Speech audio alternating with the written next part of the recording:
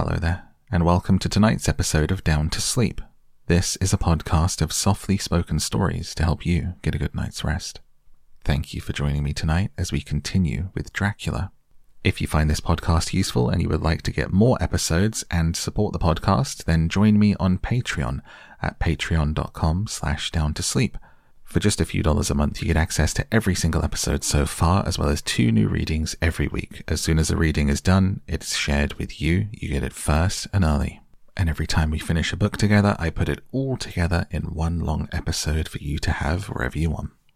So please do consider joining our Sleepy Midnight Book Club at patreon.com/downtosleep.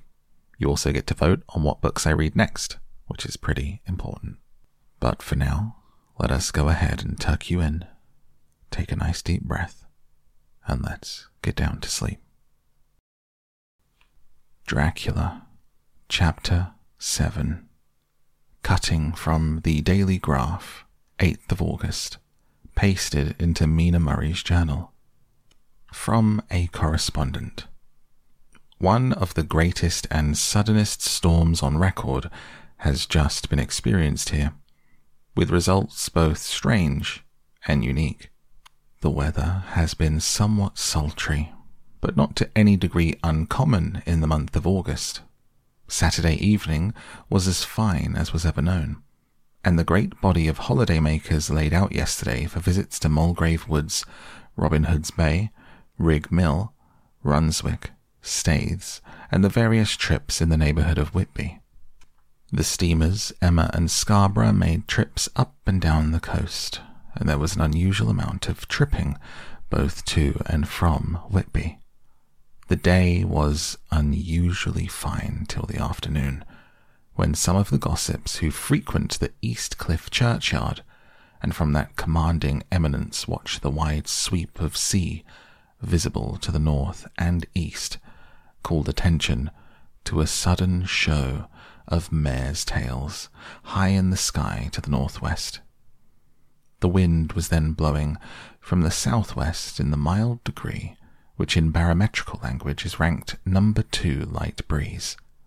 The coast guard on duty at once made report, and one old fisherman who for more than half a century has kept watch on weather signs from East Cliff foretold in an emphatic manner the coming of a sudden storm.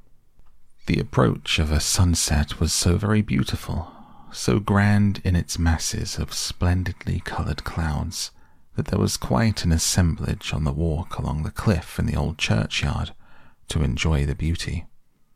Before the sun dipped below the black mass of Kettleness, standing boldly athwart the western sky, its downward way was marked by a myriad of clouds of every sunset colour: flame, purple, pink, green, violet, and all the tints of gold, with here and there masses, not large, but of seemingly absolute blackness, in all sorts of shapes as well, outlined as colossal silhouettes.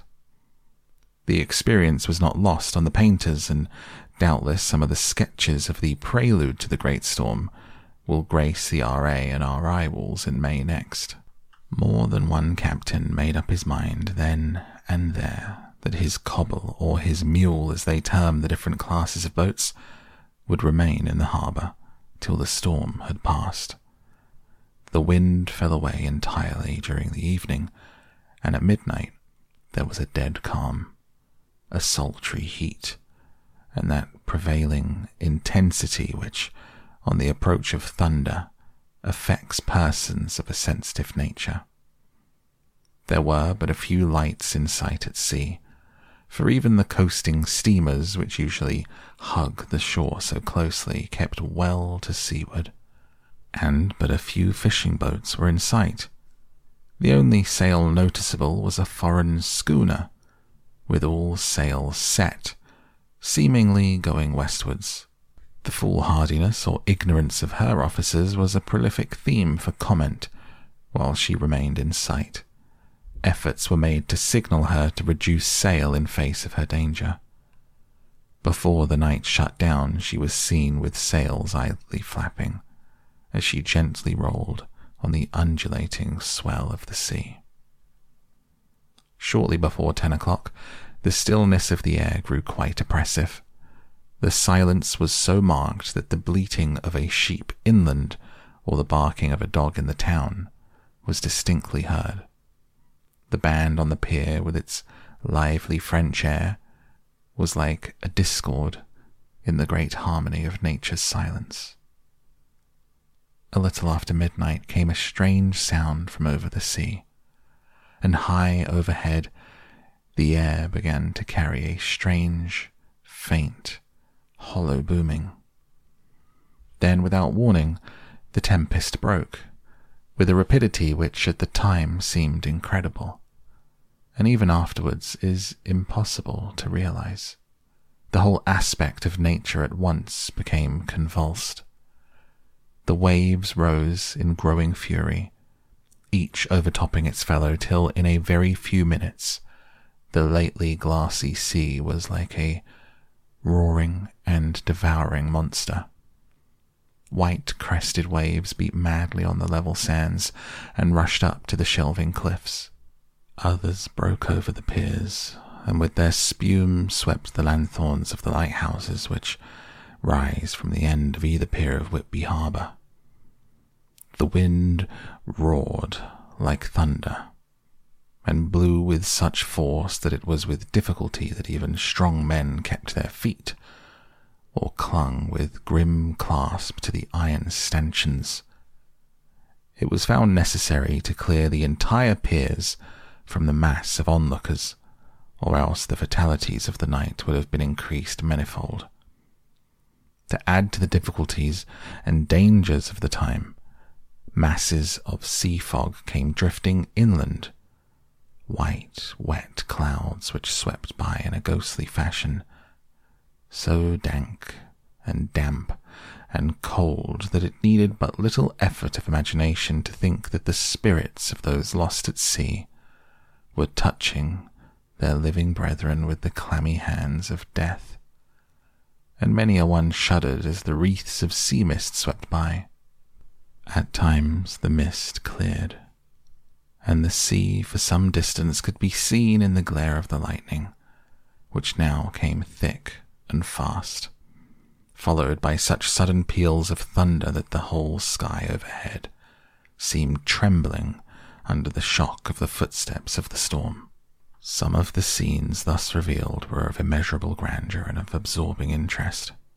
The sea, running mountains high, threw skywards with each wave mighty masses of white foam, which the tempest seemed to snatch at and whirl away into space. Here and there a fishing boat, with a rag of sail running madly for shelter before the blast. Now and again the white wings of a storm-tossed seabird. On the summit of the east cliff the new searchlight was ready for experiment, but had not yet been tried. The officers in charge of it got it into working order, and in the pauses of the inrushing mist swept with it the surface of the sea.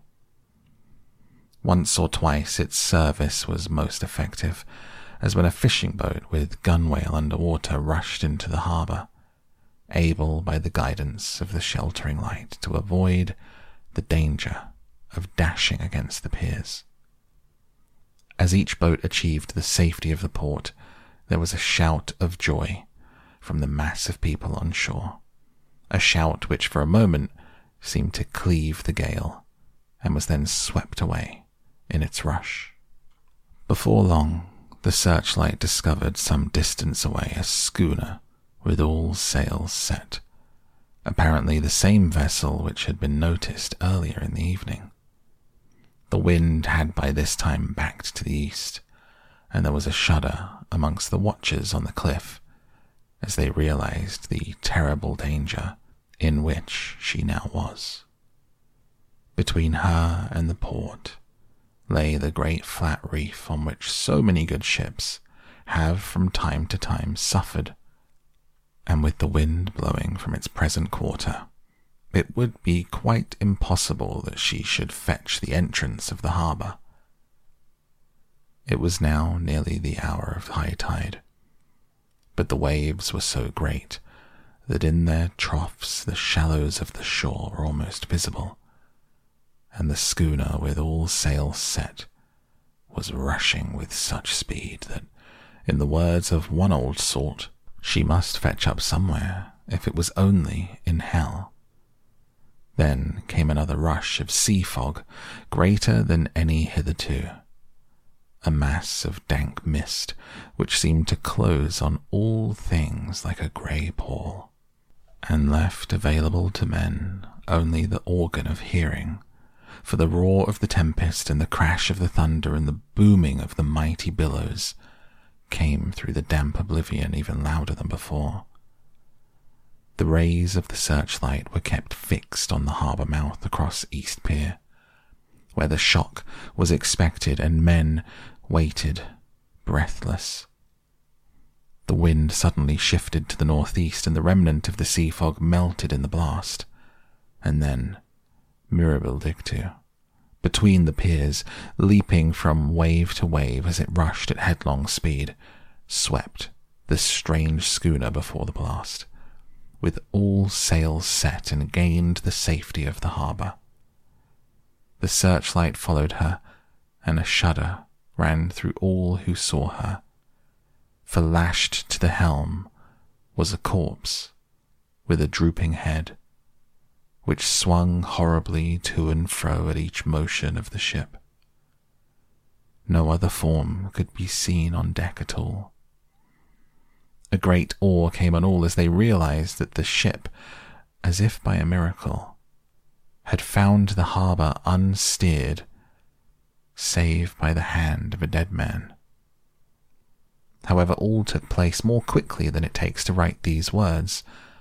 The schooner paused not, but rushing across the harbour pitched herself on that accumulation of sand and gravel washed by many tides and many storms into the southeast corner of the pier, jutting under East Cliff. There was, of course, a considerable concussion as the vessel drove up on the sand heap. Every spar, rope, and stay was strained, and some of the top hammer came crashing down. But strangest of all, the very instant the shore was touched, an immense dog sprang up on deck from below as if shot up by the concussion.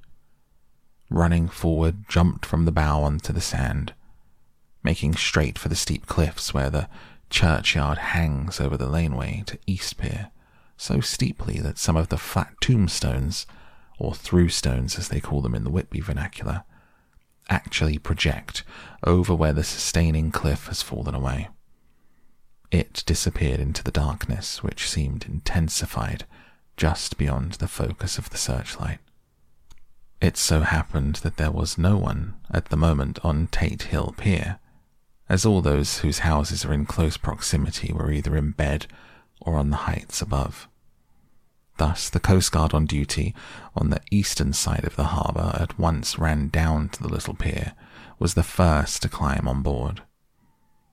The men working the searchlight, after scouring the entrance of the harbour without seeing anything, turned the light on the derelict and kept it there. The Coast Guard ran aft, and when he came beside the wheel, bent over to examine it, and recoiled at once as though under some sudden emotion. This seemed to pique general curiosity, and quite a number of people began to run. It's a good way round from the West Cliff by the drawbridge to Tate Hill Pier, but your correspondent's a fairly good runner, and came well ahead of the crowd. When I arrived, I found already assembled on the pier a crowd, whom the Coast Guard and police refused to allow to come on board. By the courtesy of the chief boatman, I was, as your correspondent, permitted to climb on deck, and was one of a small group who saw the dead seaman whilst actually lashed to the wheel. It was no wonder that the Coast Guard was surprised or even awed, for not often can such a sight have been seen. The man was simply fastened by his hands, tied one over the other, to the spoke of the wheel. Between the inner hand and the wood was a crucifix, the set of beads on which it was fastened around both wrist and wheel, all kept fast by binding cords. The poor fellow may have been seated at one time, but the flapping and buffeting of the sails had worked through the rudder of the wheel and dragged him to and fro. The cords with which he was tied had cut the flesh to the bone.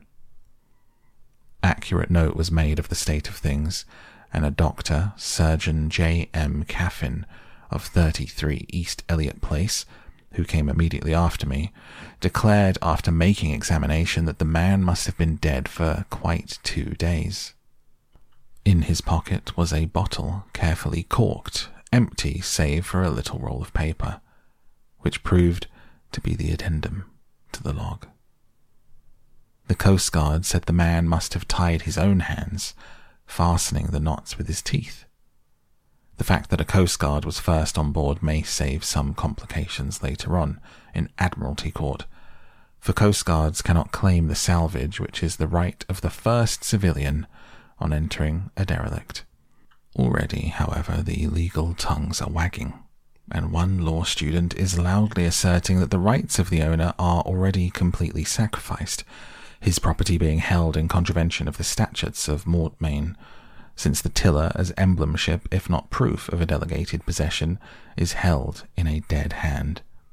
It's needless to say that the dead steersman has been reverently removed from the place where he held his honourable watch, a steadfastness as noble as that of the young Casabianca, placed into the mortuary to await inquest.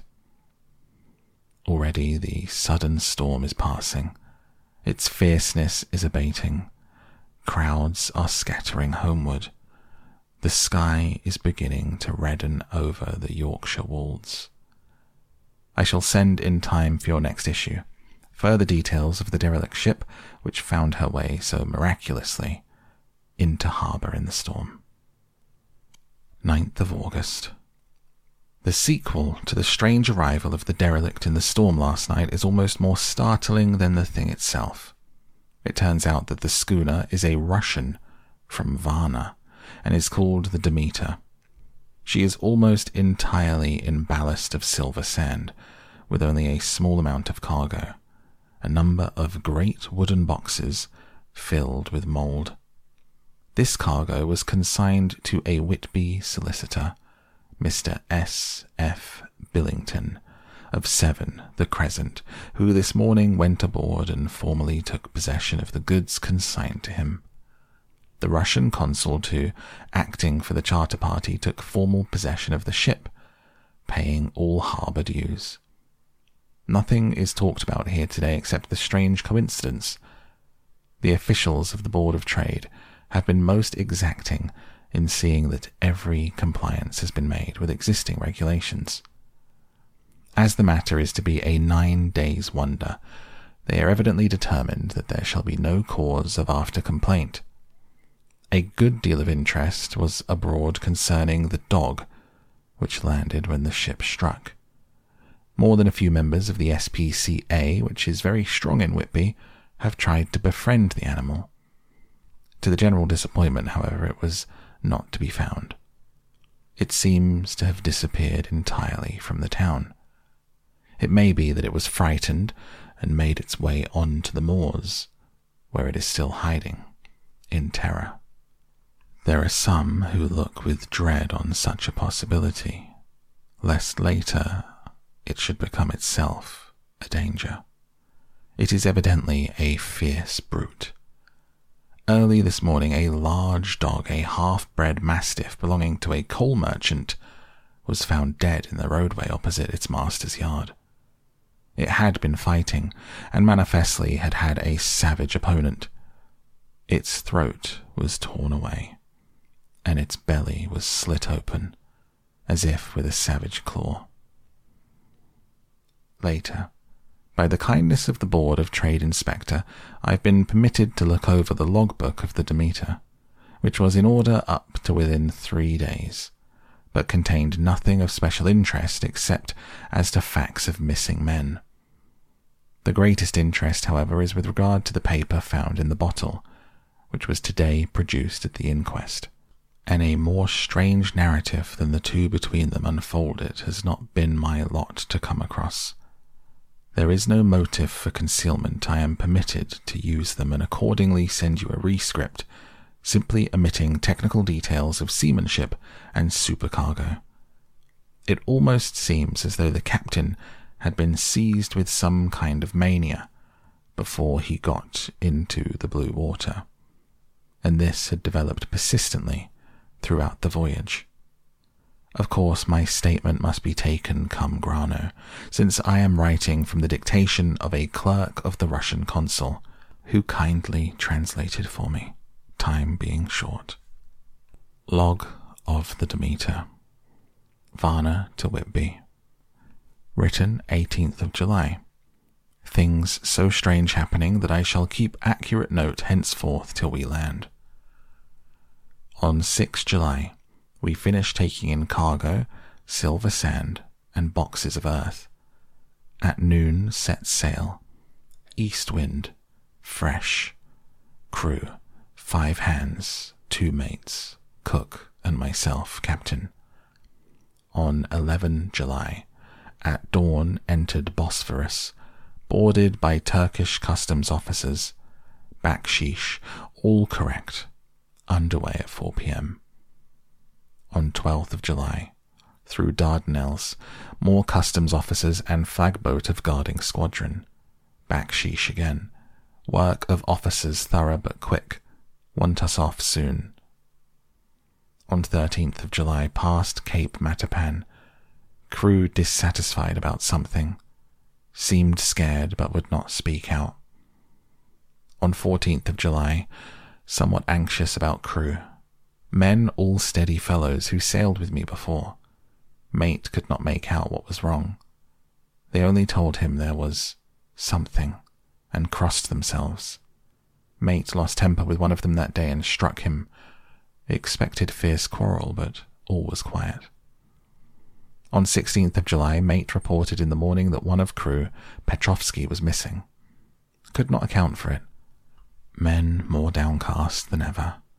All said they expected something of the kind, but would not say more than there was something aboard. Mate getting very impatient with them, feared some trouble ahead. 17th of July. Yesterday one of the men, Olgren, came to my cabin, and in an awestruck way confided to me that he thought there was a strange man aboard the ship. He said that in his watch he had been sheltering behind the deck-house, as there was a rainstorm, when he saw a tall, thin man, who was not like any of the crew, and came up the companionway to go along the deck forward and then disappear. He followed cautiously, but when he got to the bows found no one. The hatchways were all closed. He was in a panic of superstitious fear, and I am afraid the panic may spread. To allay it, I shall today search the entire ship carefully from stem to stern. Later in the day I got together the whole crew and told them, as they evidently thought there was someone in the ship, that we should search from stem to stern. First mate, angry, said it was folly, and to yield to such foolish ideas would demoralize the men. Said he would engage to keep them out of trouble with a handspike. I let him take the helm, while the rest began thorough search, all keeping abreast with lanterns. We left no corner unsearched. There were only the big wooden boxes. There were no odd corners where a man could hide. Men much relieved when search over. Went back to work cheerfully. First mate scowled but said nothing. 22nd of July. Rough weather last 3 days, all hands busy with sails. No time to be frightened. Men seem to have forgotten their dread. Mate cheerful again and all on good terms. Praised men for work in bad weather. Past Gibraltar, out through the Straits. All well. 24th of July. There seems some doom over this ship. Already a hand short and entering on the Bay of Biscay, with wild weather ahead. And yet last night another man lost, disappeared. Like the first, he came off his watch and was not seen again. Men all in a panic of fear, sent around Robin asking to have double watch as they fear to be alone. Mate angry, fear there will be some trouble as either he or the men will do some violence. 28th of July. 4 days in hell, knocking about in a sort of maelstrom, the wind of a tempest. No sleep for anyone. Men all worn out, hardly know how to set a watch, since no one fit to go on. Second mate volunteered to steer and watch and let men snatch a few hours' sleep. Wind abating, seas terrific, but feel them less. Ship is steadier. 29th of July. Another tragedy. Had single watch tonight as crew too tired to double. When morning watch came on deck, could find no one except the steersman. Raised outcry and all came on deck. Thorough search, but no one found. Now without second mate, crew in panic. Mate and I agreed to go armed henceforth and wait for any signs of cause. 30th of July. Last night rejoiced. We are nearing England. Weather fine, all sails set. Retired, worn out, slept soundly. Awaked by mate telling me that both men of watch and the steersman missing. Only self and mate and 2 hands left to work ship. 1st of August. 2 days of fog. Not a sail sighted. Had hoped when in the English Channel to be able to signal for help, to get in somewhere. Not having power to work sails, have to run before wind. Dare not lower as could not raise them again. We seemed to be drifting to some terrible doom. Mate now more demoralized than either of men. His stronger nature seems to have worked inwardly against himself. Men are beyond fear, working stolidly and patiently with minds made up to worst.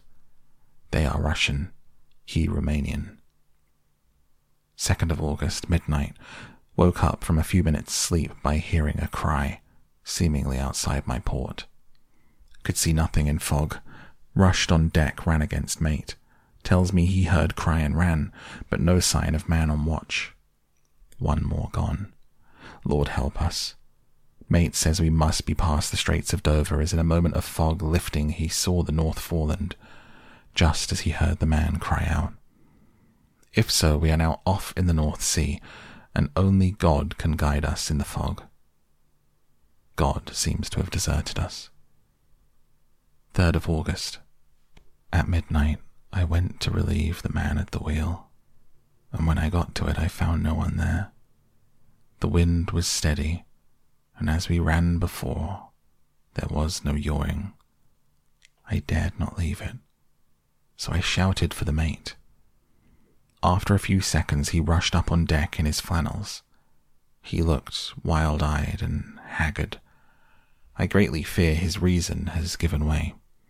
He came close to me and whispered hoarsely with his mouth to my ear, as though fearing the very air might hear. It is here.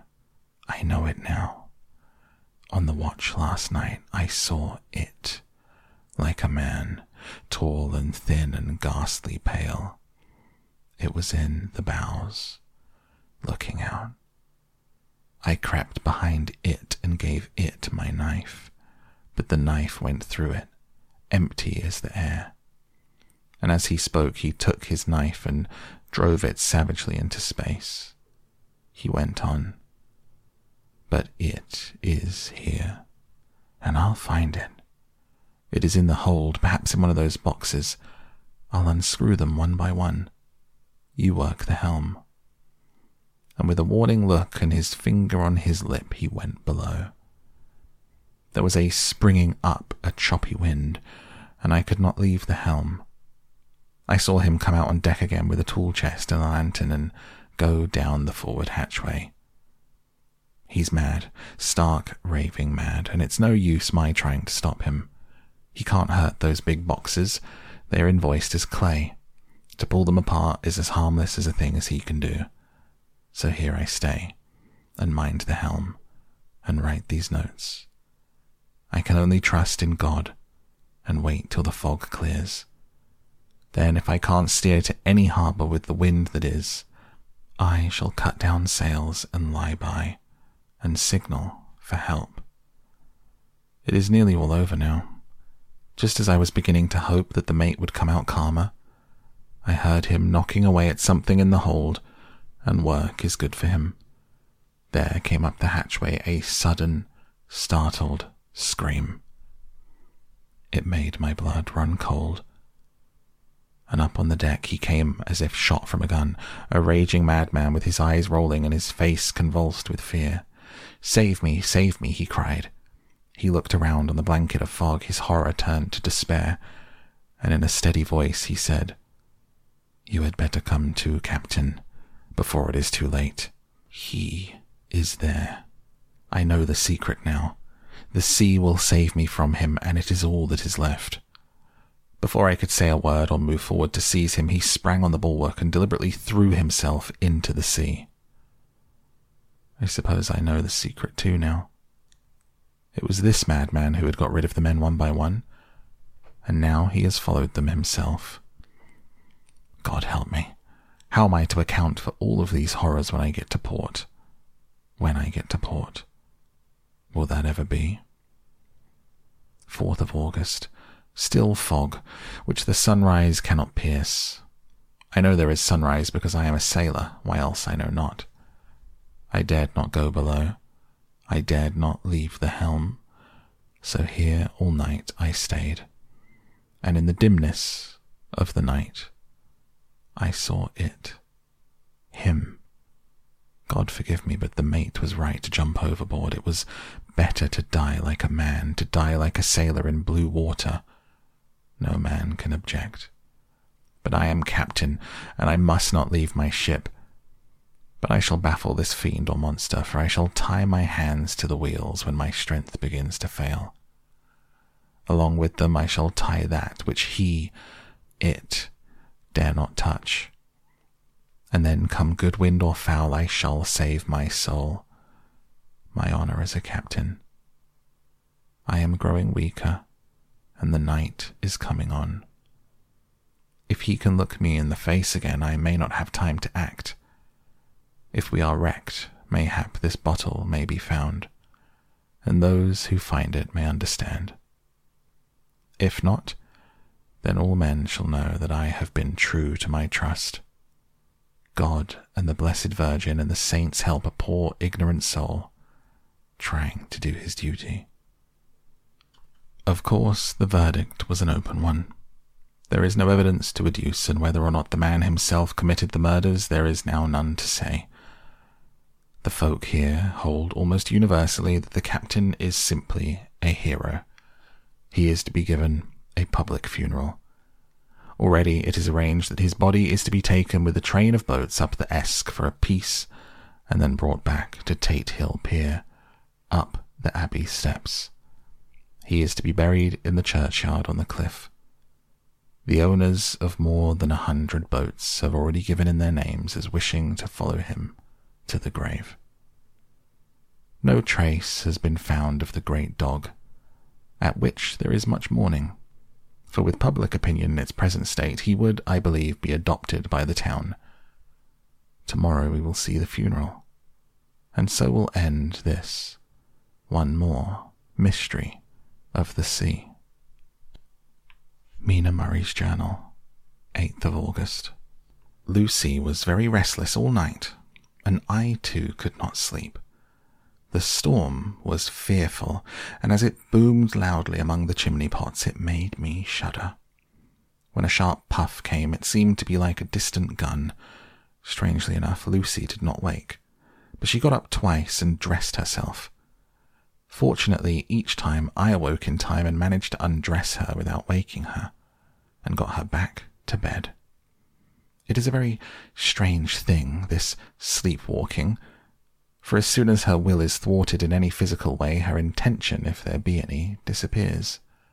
She yields herself almost exactly to the routine of her life. Early in the morning, we both got up and went down to the harbour to see if anything had happened in the night. There were very few people about, and though the sun was bright and the air clear and fresh, the big, grim-looking waves that seemed dark themselves because the foam that topped them was like snow forced themselves in through the narrow mouth of the harbour. Like a bullying man going through a crowd. Somehow I felt glad that Jonathan was not on the sea last night, but on land. But is he on land or sea, and where is he, and how? I'm getting fearfully anxious about him. If only I knew what to do, and could do anything. 10th of August. The funeral of the poor sea captain today was most touching. Every boat in the harbour seemed to be there. The coffin was carried by captains all the way from Tate Hill Pier up to the churchyard. Lucy came with me, and we went early to our old seat, whilst the cortege of boats went up the river to the viaduct and came down again. We had a lovely view, and saw the procession nearly all the way. The poor fellow was laid to rest quite near our seat, so that we stood on it when the time came and we saw everything. Poor Lucy seemed much upset. She was restless and uneasy all the time, and I cannot but think that her dreaming at night is telling on her. She is quite odd in one thing. She will not admit to me that there is any cause for restlessness, or if there be, she does not understand it herself. There is an additional cause in that poor old Mr. Swales was found dead this morning on our seat, his neck broken. He had evidently, as the doctor said, fallen back in the seat in some sort of fright, for there was a look of fear and horror on his face that men said made them shudder. Poor dear old man. Perhaps he had seen death with his dying eyes. Lucy is so sweet and sensitive that she feels influences more acutely than other people do. Just now she was quite upset by a little thing which I did not much heed, though I am myself very fond of animals. One of the men who came up here often to look for the boats was followed by his dog. The dog is always with him. They are both quiet persons, and I never saw the man angry nor heard the dog bark. During the service, the dog would not come to its master, who was on the seat with us, but kept a few yards off, barking, howling. Its master spoke to it gently, and then harshly, and then angrily. But it would neither come nor cease to make a noise. It was in a sort of fury, with its eyes savage, its hairs bristling out like a cat's tail when puss is on the warpath. Finally, the man too got angry and jumped down and kicked the dog. He took it by the scruff of the neck and half dragged and half threw it on a tombstone on which the seat is fixed. The moment it touched the stone, the poor thing became quiet and fell into a tremble. It did not try to get away, but crouched down, quivering, cowering, and was in such a pitiable state of terror that I tried without effect to comfort it. Lucy was full of pity too, but she did not attempt to touch the dog, but looked at it in an agonized sort of way. I greatly fear that she is of too supersensitive a nature to go through the world without trouble. She will be dreaming of this tonight, I'm sure. The whole agglomeration of things, the ship steered into port by a dead man, his attitude, tied to the wheel with a crucifix and beads, the touching funeral, the dog, now furious, now in terror. It will all afford material for her dreams. I think it will be best for her to go to bed tired out physically. So I shall take her for a long walk by the cliffs to Robin Hood's Bay and back. She ought not to have much inclination for sleepwalking then.